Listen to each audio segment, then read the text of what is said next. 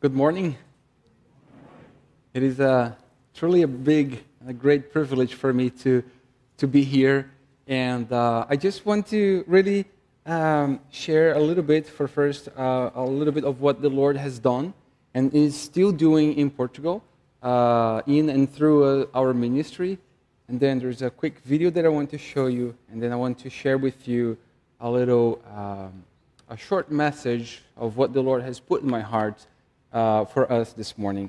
So let us just start in prayer so the Lord can be present within us. Dear Lord, just want to invite you, Lord, to be with us. Thank you for this opportunity to share your word, for thinking and just looking at what you're doing in and through us, Lord. I just want to ask for your continued blessing our time here in Jesus' name. Amen. So, as you can see the picture, this is me, and this is my wife and my daughter, Julianne. So my wife, Sarah, and my daughter, Julianne. Julianne just turned 2 in March, and we're very proud parents. And we've been serving in Portugal since 2013 with a church planting project. And Portugal is in the most western point of Europe, the country in the most tip of Europe, the most eastern point. 81% of the population in Portugal, it's considered Roman Catholic, and it's very difficult to pinpoint the exact number of Christian believers in Portugal. But a conservative estimate shows us anything between 0.4% to 1% of believing Christians. So, as you can see, it's there are really not a whole lot of believers in this country, which makes evangelism and discipleship a high priority, just as church planting a high priority in this country, and where Christians are nearly invisible.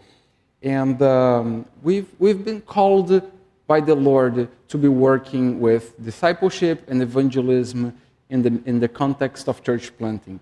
And this is what we've been doing and what the Lord has called us, and also giving nationals the encouragement to reach out to their peers, to their wherever they are. And I just would like to share a couple of encouragements from what the Lord has done with us and through us.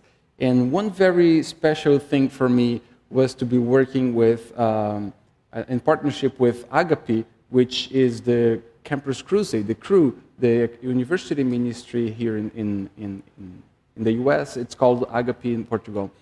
And it was very interesting to see the life of Ayrton. So Ayrton, next slide please. So Ayrton is this university student right in the middle. And he comes from a very Catholic background. And in talking to him, he told me and he shared with me that he saw God as a boss.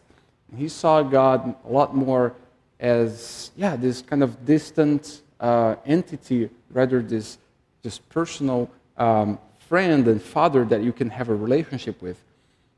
It was very, very interesting to see that just after this discipleship and evangelism course that we did with Agape, with Cru, he shared with me that he really wanted to have a deeper relationship with God. And so it is so interesting to see, it's so good to see that the Lord is working in our midst. Ayrton also comes from a very kind of tough background. He's an immigrant in Portugal, and so with all these changes, it is so good to see that he's finding some comfort in the Lord as well. Another encouragement for us was to see this single mother. Next slide, please. Yes, the single mother here, she and her daughter were baptized with us, and it was very interesting to see that she came to our Bible studies, and she shared with me that one of the things that most impacted her was that she didn't feel judged, but that through our Bible studies, she was able to really have a deeper relationship with God and also to be baptized, and her daughter. And so it was just so great to see that, people with broken lives were able to find comfort and really have a second chance in their lives because of the gospel, because of the transforming power of the gospel. And another great encouragement was Inish. I don't have her picture here, but she had a brain cancer when she was a teenager, and she was doing great when she started attending our Bible studies. And it was just great to see how she was engaging in the Word of God and how she was engaging with us, and just to see that the impact that we have in people's lives are just not earthly impact, but our eternal impact. She was baptized and with Christina and her daughter, and the same day, and shortly after that, just a couple of months, the Lord took us. And it was very, very sad for us to see Inesh's loss, but we know that the Lord is at work. And every time that we see the Lord working, we always remember people that are praying for us. We always remember that the Lord works through the prayers of you. And we always know that the same way that God saved me and you, God is redeeming a people in Portugal and here in Alexandria. God wants to save people, and God is at work. So here are just some ways that you can be praying for us. Next slide, please. Yes, here are just some ways that you can be praying for us. And I would like just to finish with this a short 4-minute video so you can have an overview of what our team of missionaries is doing. Thank you so much.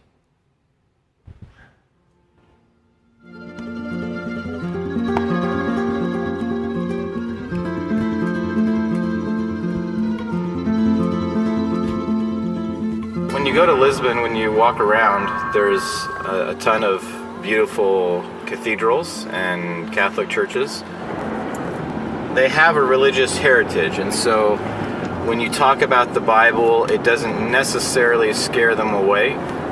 In Portugal, 1 or 2 out of every 100 people might be a Christian.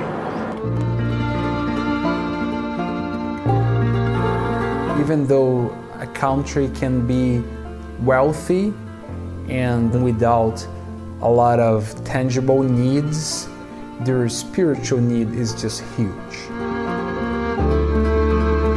We are a secular country with a very Roman Catholic background. We are dying for lack of values, for lack of compassion, and we need to the transforming message of the gospel here. We're Jonathan and Tracy Shoemaker, and we live here in Lisbon, Portugal. We have 4 children. We've been here since 2006, and we're missionaries with Reach Global. I'm Israel, this is my wife Sarah, and we've been working with church planting for the past 4 years and a half. We are Gary and Terry Camlin, and we have been serving in Portugal for over 21 years now. Our primary ministries here in Lisbon have been involved with church planting, outreach to college students, and theological education. The Vida Nova Network is a group of church planting projects that are all connected with the Vida Nova Baptist Church. Either a Portuguese national or a missionary and some lay people that are planting churches, and we're all working together to resource each other, to learn together, to encourage each other, to pray for each other within the network. Trabalhar sozinhos, então temos trabalhado com várias parcerias, com outras juntas missionárias, com outras igrejas em Portugal. Reach Global é uma delas. Então queremos ver um movimento de plantação de igrejas a acontecer em Portugal. A Rede Vida Nova é apenas um contributo nesse sentido. The connection with Vida Nova Church is really being refreshing to us. It's good to be in the ministry, to be serving, but also to be served, also to be trained. Once a week, Israel shares a Bible story with this group of about 50 kids and helps encourage them or give them some perspective of faith in their life not just helping them with their homework, not just meeting with, playing games with them. These are non-church kids, and we've been able to take them to Young Life, which is easy, controlled chaos, party with a purpose. And it's been fun to see the kids open up and read their Bibles and ask questions and investigate. The school has now been in existence for over 40 years. There are now hundreds of graduates serving in various parts of Portugal, but also around the world.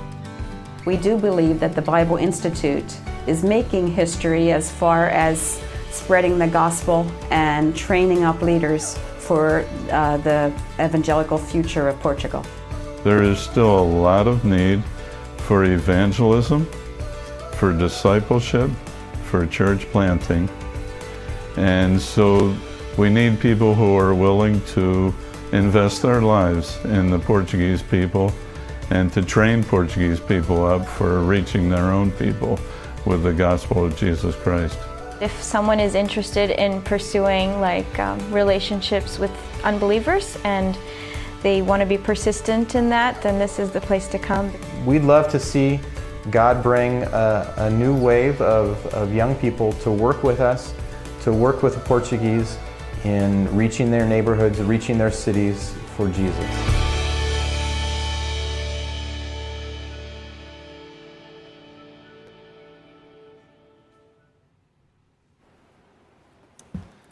Well, this morning's message is grounded in Acts 16. So I invite you to hear these words as I read from Acts 16. I'll be starting in verse 13. On the Sabbath, we went outside the city gate to the river, where we expected to find a place of prayer. We sat down and began to speak to the women who had gathered there. One of those listening was a woman named Lydia, a dealer in purple cloth from the city of Thyatira. There was a worshiper who was a worshiper of God. The Lord opened her heart to respond to Paul's message. When she and members of her household were baptized, she invited us to her home. If you consider me a believer in the Lord, she said, come and stay at my house. And she persuaded us. Once, when we were going to the place of prayer, we were met by a slave girl who had a spirit by which she predicted the future. She earned a great deal of money from her owners by fortune-telling. This girl followed Paul and the rest of us, shouting, these men are servants of the Most High God who are telling you the way to be saved. She kept this up for many days. Finally, Paul became so troubled that he turned around and said to the spirit, in the name of Jesus Christ, I command you to come out of her. At that moment, the spirit left her. When the owners of the slave girl realized that their hope of making money was gone, they seized Paul and Silas and dragged them into the marketplace to face the authorities. They brought them before the magistrates and said, these men are Jews, and they are throwing our city into an uproar by advocating customs unlawful for us Romans to accept and practice. The crowd joined in the attack against Paul and Silas, and the magistrates ordered them to be stripped and beaten. After they had been severely flogged, they were thrown into prison, and the jailer was commanded to guard them carefully. Upon receiving such orders, he put them in the inner cell and fastened their feet in the stocks. About midnight, Paul and Silas were praying and singing hymns to God, and the other prisoners were listening to them.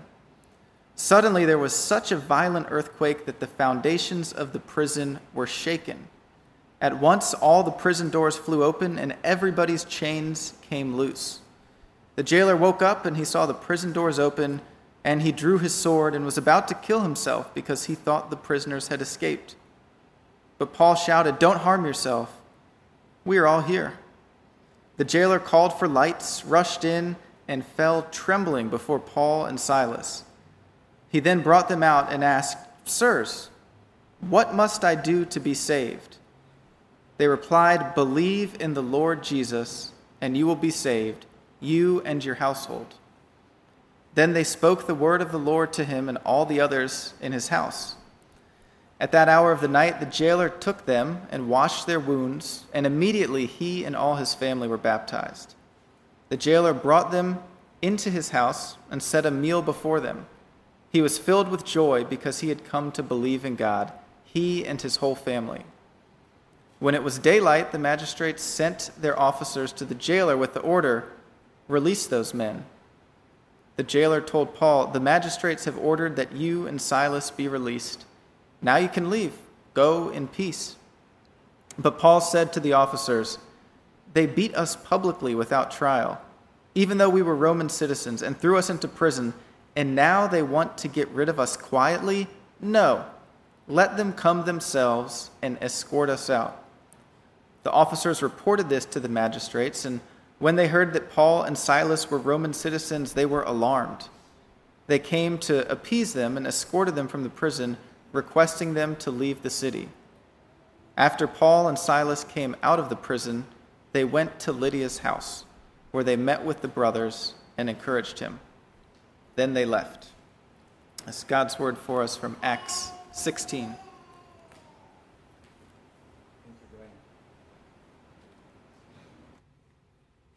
Thank you, Brian.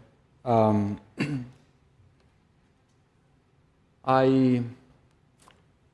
want to invite you to come and get to know the first church that was established in Europe. So we're in Portugal, in Europe, and this is a very dear and special passage for me because this is how the gospel started to spread in Europe.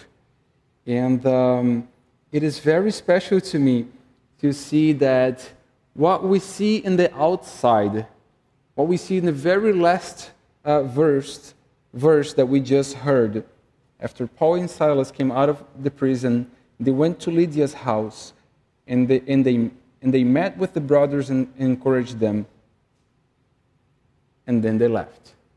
So, if you don't know the passage, if you don't know anything about this church, you can just ask, okay, who are these people who are gathered in this house? What is this church about? How does this church came to existence? And it is so. I invite you to look at this passage, most like in iceberg. So, and if you see the tip of the iceberg, you just see the outside. But when you start digging in and going deeper and deeper and deeper, you see there is just so much more underneath the water. And that is actually the whole foundation of why that tip of the iceberg is there and is secure and is ready to put down another Titanic. And so it's very interesting to see how these people came to know the Lord, who are these people, and how the transforming power of the gospel not just transforms these people, but also unites them. And so I invite you to start in looking at Lydia's life, for example. Let's just start to have a very nitpick, just a short introduction to this lady's life and background, and to see how she came to know the Lord. And so, as you know, she was a dealer of purple cloth, and she was from the city of Thyatira, which is basically a city in Asia, Minor Asia. So she was from Asia, and it's very interesting to see. So she's basically, nowadays, she would be a successful businesswoman from Asia, Minor Asia. So she had her own business of an expensive textile. So she was very influential in the fashion world at this time. She was definitely from the upper class. She had a property in town, so she was exceptionally a woman who definitely went at that time. Women did not really have a whole lot of influence, but at this house, Lydia was able to progress in her life, and she was a very influential woman. And she was also very religious. She was a very morally correct person, and she was converted to Judaism, and she would definitely fit into Alexandria's profile of people. She will probably have a house here in Alexandria because of her profile. And it's very interesting to see that this intellectual woman was attending this Bible study and by the river, and which is also very interesting because at that time, for them to have a synagogue, they would need to have at least 10 or 15 men that were Jewish. But at this city in Philippi, there were not. So they just had a small prayer meeting by the river. And this is why Paul knew about it and went to this prayer meeting with these ladies. And so this woman, intellectual as she is, she came to know the Lord basically through a small group Bible discussion. And it's very interesting to see, I love this verse in verse 14, where it says, the Lord opened her heart to respond to God, to Paul's message. And we see that the act or the possibility of us having faith in God, it's already a miracle in itself. If the Lord does not open our hearts, if the Lord does not open the hearts of the people around us, it will be impossible for us to have faith. And so we see this lady that basically held the first church in her house. And Paul, in his almost daily routine, daily routine in the city, he was followed by this slave girl. So it is very interesting to see that this slave girl is the exactly opposite of Lydia, because she was in the bottom of any social class that could exist. She was she was slave in every single sense. She was a slave spiritually, economically.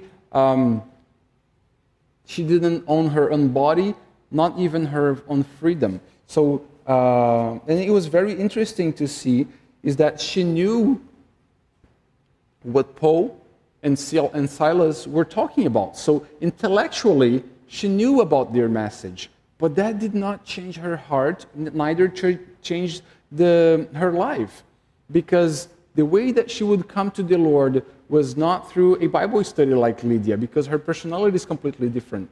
And so the Lord knew that. And because of that, Paul expelled the spirit in her, and she was freed. And so here we see a completely different person coming to the Lord through a completely different situation. She came to the Lord not through a Bible study, but through a power encounter of the Holy Spirit. And it's so powerful to see that there is no chain that is strong enough that to hold the power of the gospel, because the gospel changes everything. And so by expelling the spirit from that woman, Paul and Silas got to prison. And it was very interesting also to see that in prison, Paul and Silas, verse 24, when Paul and Silas, after being severely beaten up, they were handed to the jailer. And so this jailer, this gentleman, was basically a Roman soldier his whole life. And before his retirement, he was promoted to be the jailer, basically the person in charge for this jail. And so when he received these orders to to keep Paul and Silas, he put them in the inner cell and fastened them into the stocks. So if that was not enough for Paul and Silas to be beaten up severely, this jailer put them under torture. The inner cell was basically a cell without any windows, so it was a very dark cell, and almost like a solitary. And the stocks were basically a piece of wood that you would put your feet apart and you would fasten your feet apart, and after a couple of hours, you would have horrible cramps. And so Paul and Silas were not just beaten up, they were under torture, but they were doing something so amazing, something that I cannot even almost understand what's happening here, because verse 25 said about midnight, Paul and Silas were praying and singing hymns. I get grumpy if I don't get my coffee in the morning. These guys had been beaten up and under torture. I mean, how can that be? And that was amazing. So this soldier, he was basically an officer. He was driven by the orders. He was driven by honor. He was driven by his duty. This was a very practical, a very pragmatic person. This gentleman here had no spiritual interest or awareness whatsoever, because he was just a person of practical stuff.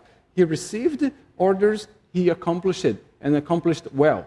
If he didn't accomplish, literally his head was cut off. So, his head was literally at stake. And so this gentleman would not come to know the Lord just through a Bible study, because he's not spiritually aware. This gentleman would not come to know the Lord through a power encounter, because this gentleman, almost retiring, he had his whole family, he had his own house, he had his perfect life. He was basically a middle class gentleman, yeah, and that, in a sense, in the most beautiful sense that a Roman soldier can be. But he came to know the Lord because he saw how the transforming power of the gospel can actually affect a person. After Paul and Silas had been severely beaten up, were under torture, and were singing and praying, not only that, but Paul and Silas gave up their freedom for their lives prisoner. After the earthquake, which was extraordinary, that was something that the Lord sent, that was kind of a miraculous thing that happened. This jailer thought that his life would be ended because he failed in his mission of taking care of all these prisoners. He didn't know that all the prisoners were still in the cell. And so he was going to kill himself. Otherwise, he would be killed by their superiors. So, as a matter of honor, I might just well get the job done here. But Paul and Silas, they could have seen that opportunity as a way of being free to continue to spread the gospel. After all, the cells are open. Why not to leave? But Paul and Silas, they switched their freedom for the jailer's life, and that was very, very special. When the jailer saw that, Paul and Silas did not flee, neither allowed any of the other prisoners to flee, that jailer saw that there was something so much more deep in Paul's life that he didn't have. Just like Sarah just introduced to us this morning, he was trying to quench his thirst with something that he just could not have. And even if, it was very interesting to see this, because even if Lydia had accomplished everything she had planned in her life, she was a successful businesswoman. She had everything. Even if that jailer had everything that he wanted. Tim Keller said that even if you get, in his sermons, says that even if you get everything you want, you wish in your life, you will live in a slow despair, meaning you will never be fully satisfied. And he also mentions that, in a sense, each and every one of these personalities here, Lydia, the slave girl, and the jailer, each one of them were a slave in a sense, even though they didn't realize that. Lydia was probably a slave of her own business. of her wealth, maybe of the intellectual, of her own intellectually, and the gospel changed that to be now a woman free to give her own house, to establish the first church in Europe, free to now give her own financial resources to take care of Paul and Silas. And it is very interesting to see that the letter to Philippians, now the established church in Philippi, the letter to the Philippians, is now a church that contributes to mission. And I'm not saying that because I'm a missionary and because I want all the churches in the world to contribute to missions. No, I really want to show here that the gospel changed lives. The gospel deeply changed the way we see everything around us. And it's so interesting to see not just the transformation of the gospel, but the unity of the gospel as well. Because you would never see these three types of personality just having coffee in a Dunkin' Donuts or any other Starbucks around. But here, the gospel unites people. You see that these people here, not only they didn't have what they expected, what they really needed in their lives, but what they really got was what they really needed. So we see here that even though we don't deserve the grace of God, even though we don't deserve being saved, we are saved by the grace of God. And we saw this when we go deeper in the iceberg. We see in the previous chapter, Acts chapter 16, verse 8, 9, and 11, when Jerusalem was having its first council, they were having an argument, and they said, verse 8 and 9 and 11 of Acts 15, and made no distinction between us and them. Here is Peter speaking about the Gentiles around, purifying them, their hearts by faith. So God, who knows the heart, acknowledged them by giving them the Holy Spirit, just as He did to us. But we believe that through the grace of Jesus Christ, we shall be saved in the same manner as they. And so here we have the power, the transforming power of the gospel, and the leading power of the gospel. When we see also in verse 6 in chapter 16, we see something here that I don't see anywhere else in the Bible, which is a double denial of the Spirit of God prohibiting Paul to preach the gospel. Have you ever seen this? Brian did not read. I asked him not to read this to keep you this surprise. And if we come to verse 6, Paul here is basically starting his second missionary journey, and he wants to travel through all the churches already established in his first journey. And so if you look at verse 6, at chapter 16, we read, Paul and his companions traveled throughout the region of Phrygia and Galatia, having been kept by the Holy Spirit from preaching the word in the province of Asia. When they came to the border of Mysia, they tried to enter Bithynia, but the Spirit of Jesus would not allow them. So here we have a double denial from the Holy Spirit to preach the word of God. Isn't that so interesting?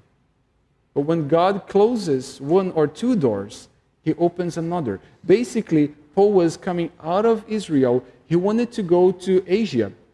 The Spirit of the Lord didn't want to, because he had another apostle to go to, planned to go to Asia. Then he wanted to go to north. No, that's not what you should go. And then the Lord gave Paul, in the next verses, a vision of a Macedonian gentleman asking for help. And this is where Luke comes in the picture, and we start looking now that the pronoun here is not they, meaning Paul and Silas, but we, Luke, Paul, and Silas, and another gentleman, Timothy. And so with that, I really want to keep this. The transforming power of the gospel can change any life, in any situation, and unify them in the gospel.